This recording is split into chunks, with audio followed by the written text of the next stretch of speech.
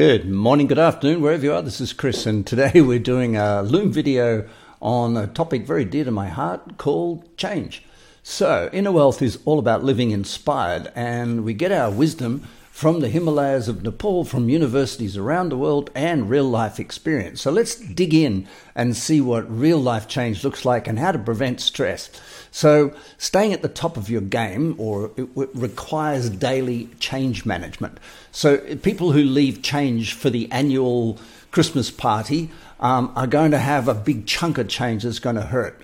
We like to have change on a daily basis, and the way it works is, as you can see from the chart, it goes unfreeze, change, and then refreeze. Put yourself back together again. And it's really important to understand that unfreezing is everyday life, because that's going to rattle your cage, whether you like it or not.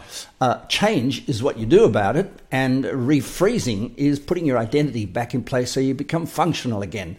People who get life stress that rolls on day to day and they don't change, eventually they never refreeze, and they get into all sorts of emotional and personal distress. So refreezing, putting yourself back in place, is really important. And what we're saying here is that life is going to deliver the unfreeze. Change is what you must implement. And we're talking about 1 hour a day to cause that change to happen as a positive result of all the stress and strain and duress you're going to go through in a day. Let's have a look. So unfreeze.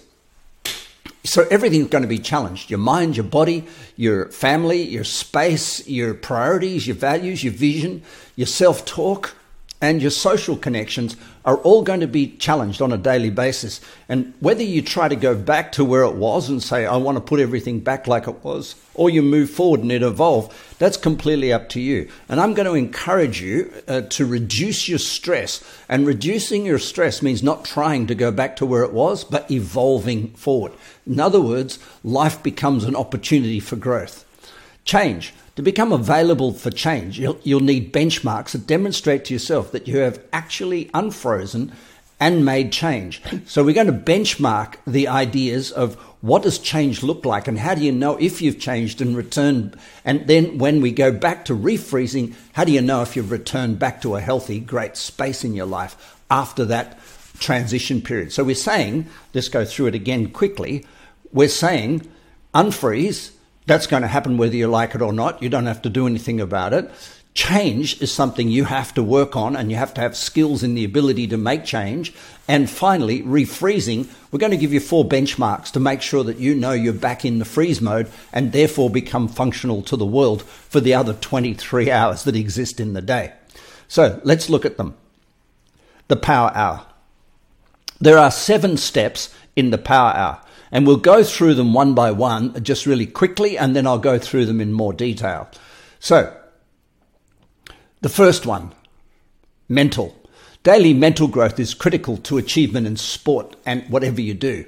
You know that your mind is fixed in identity. It's got thoughts, beliefs, patterns, and emotional stories that it's told in the past. And every single day, whether we like it or not, those thoughts, beliefs, patterns, and emotions get challenged. They get questioned. And there's 2 types of questions. Content and process. The content, which someone might say you're a bad person, you might have to examine that. But if they say it angrily, or if they say it with a process you don't appreciate, you can do something about that in your own self. And so we split the whole process of mental change into content and process. And understanding which one of those 2 you can change and when you can change it is about empowerment. Because if you try to complain to people or change people in their process, you're going to end up totally disempowered. If you talk about content, that's a negotiation. And we need to negotiate what people's opinions are, because sometimes they determine whether they pay us or not, or whether they love us or not, or whether they want to be romantically attached with it. So content and process, and we split those 2 apart. And that's very, very easy to do once you know how. And that's called the discard form. It's called the emotional shower. Let's keep moving on here. Keep it rolling. The second part is health. The cells of your body are constantly changing. As you know, every 6 months, the whole body is replenished cellularly. What you eat, what you do, what you think, where you go, the environment, what you smell, what you taste, what you touch, all these things constitute the new body you create. So we really want to evolve that on a daily basis to make sure the body doesn't get left sitting at the car park and we're zooming down the road at 100 mile an hour in our head, but our body's still meandering down in the forest, or the other way around. Our body shoots ahead, goes down the park, we've got super fit body, but we're as thick as two bricks in the brain because we're still stuck thinking old thoughts or reciting old poems or doing whatever.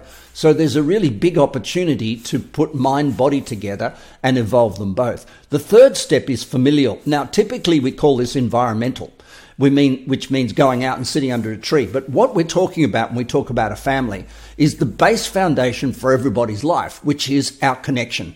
The interconnectedness we have between family members, between our peers, between our friends, our lovers, whatever it be, our interconnectedness, our family needs to be expanded to the realms of things like our desktop, because that's connection too, and nature. So I would say the grand family that we need to be connected to is nature. And if we can't connect to nature in the small things and the big things in nature, it's really impossible to falsify family connection. So linking family dynamic and nature dynamic and being able to connect to all of that becomes fundamental to the core foundations of most of our lives.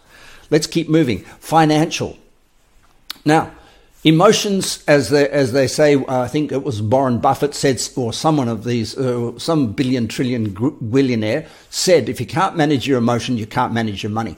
So sitting underneath every single goal, every single priority we have, every single ambition we have, comes the need for the wealth to cause it.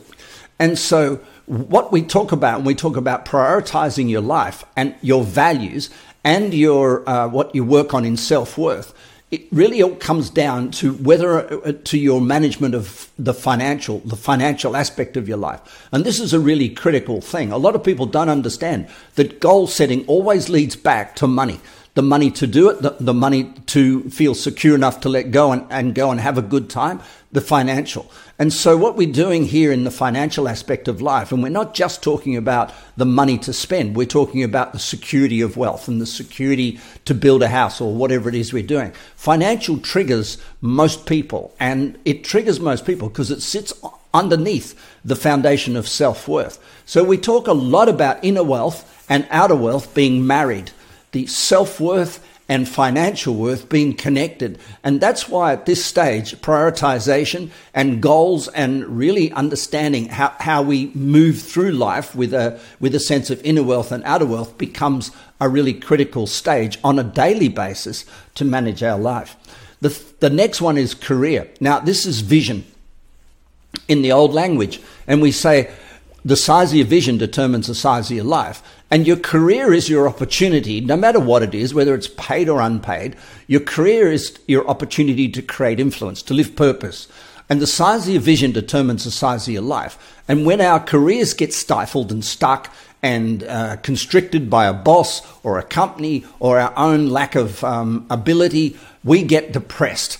And career is the driving force of most sadness and most depression and most addiction. So getting this right, understanding the influence of career in determining our daily, weekly, monthly, yearly, lifelong vision is critical to change growth.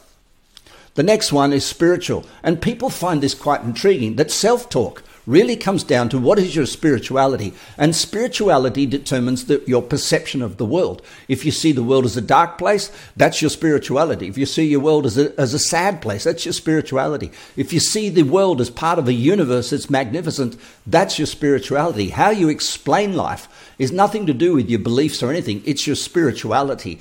And so in the opportunity you have with your spiritual growth on a daily basis is to expand your perception of the beauty of the world. The Greeks called beauty their spirituality, symmetry, proportion, and order. They understood that there is a mathematics to spirituality. We call it the universal laws of nature. And we get in a helicopter once a day and go up and have a look at life from that space.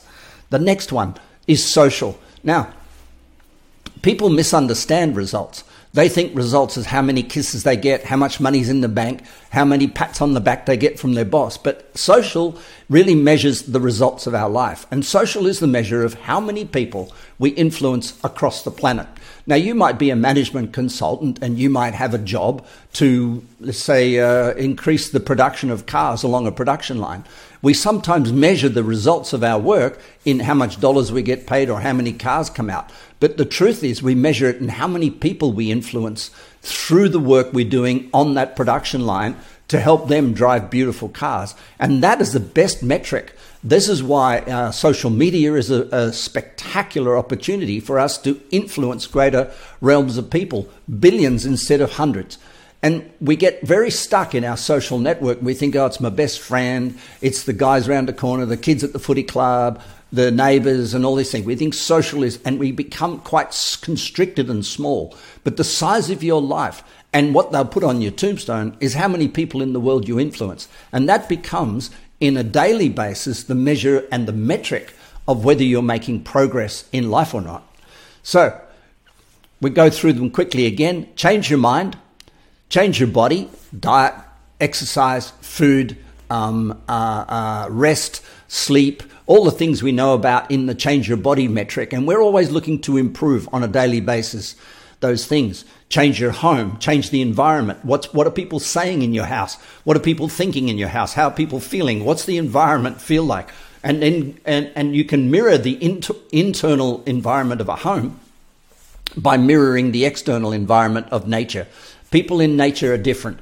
People in nature are radically different to how they are inside their home. And sometimes we meet the worst of people in a home and the best of people out in nature. And it's quite sad in a way that we couldn't translate the why am I so happy in nature and how come I can't be happy inside the home and translate that metric across and therefore bring a beautiful growth in the environment of our homes, aligned and in harmony with nature. We continue, change your brand. That's the step of your financial, and your brand is what you represent in terms of your value to others and your value to yourself. And this is a really critical part of daily work: how you dress, how you feel, what you project, what your desk looks like, what your home looks like, the environment, the space that you create really reflects your priorities, reflects your values, and reflects your value to others. Changing your vision. The eagle flies once a day. The eagle goes up, looks down and goes, whoa, that's where I'm going, baby. That's my career. That's what I want to influence. That's the size of the world that I want to work with. And it's such an engaging thing. 3 things people can't need for happiness: someone to love, something to do, and something to look forward to. And vision incorporates all 3. Finally, change your spirituality, your luck. And I put a magnet here by accident. It should be a horseshoe, and I thought it was a horseshoe. But in reality, your spirituality is a magnet to others as well as being a state of good luck. Change your social. I've used the unicorn because for me, for most people, they're looking for the magic of how to make a buck and how to do things. But the unicorn of life is the influence and the positive influence we have on the world around us. So, stress will fuck you, but you can prevent stress. I hope this has been interesting. If you need to know more, join the coaching program, because that's what coaching's all about. This is Chris. Have a great day. Bye for now.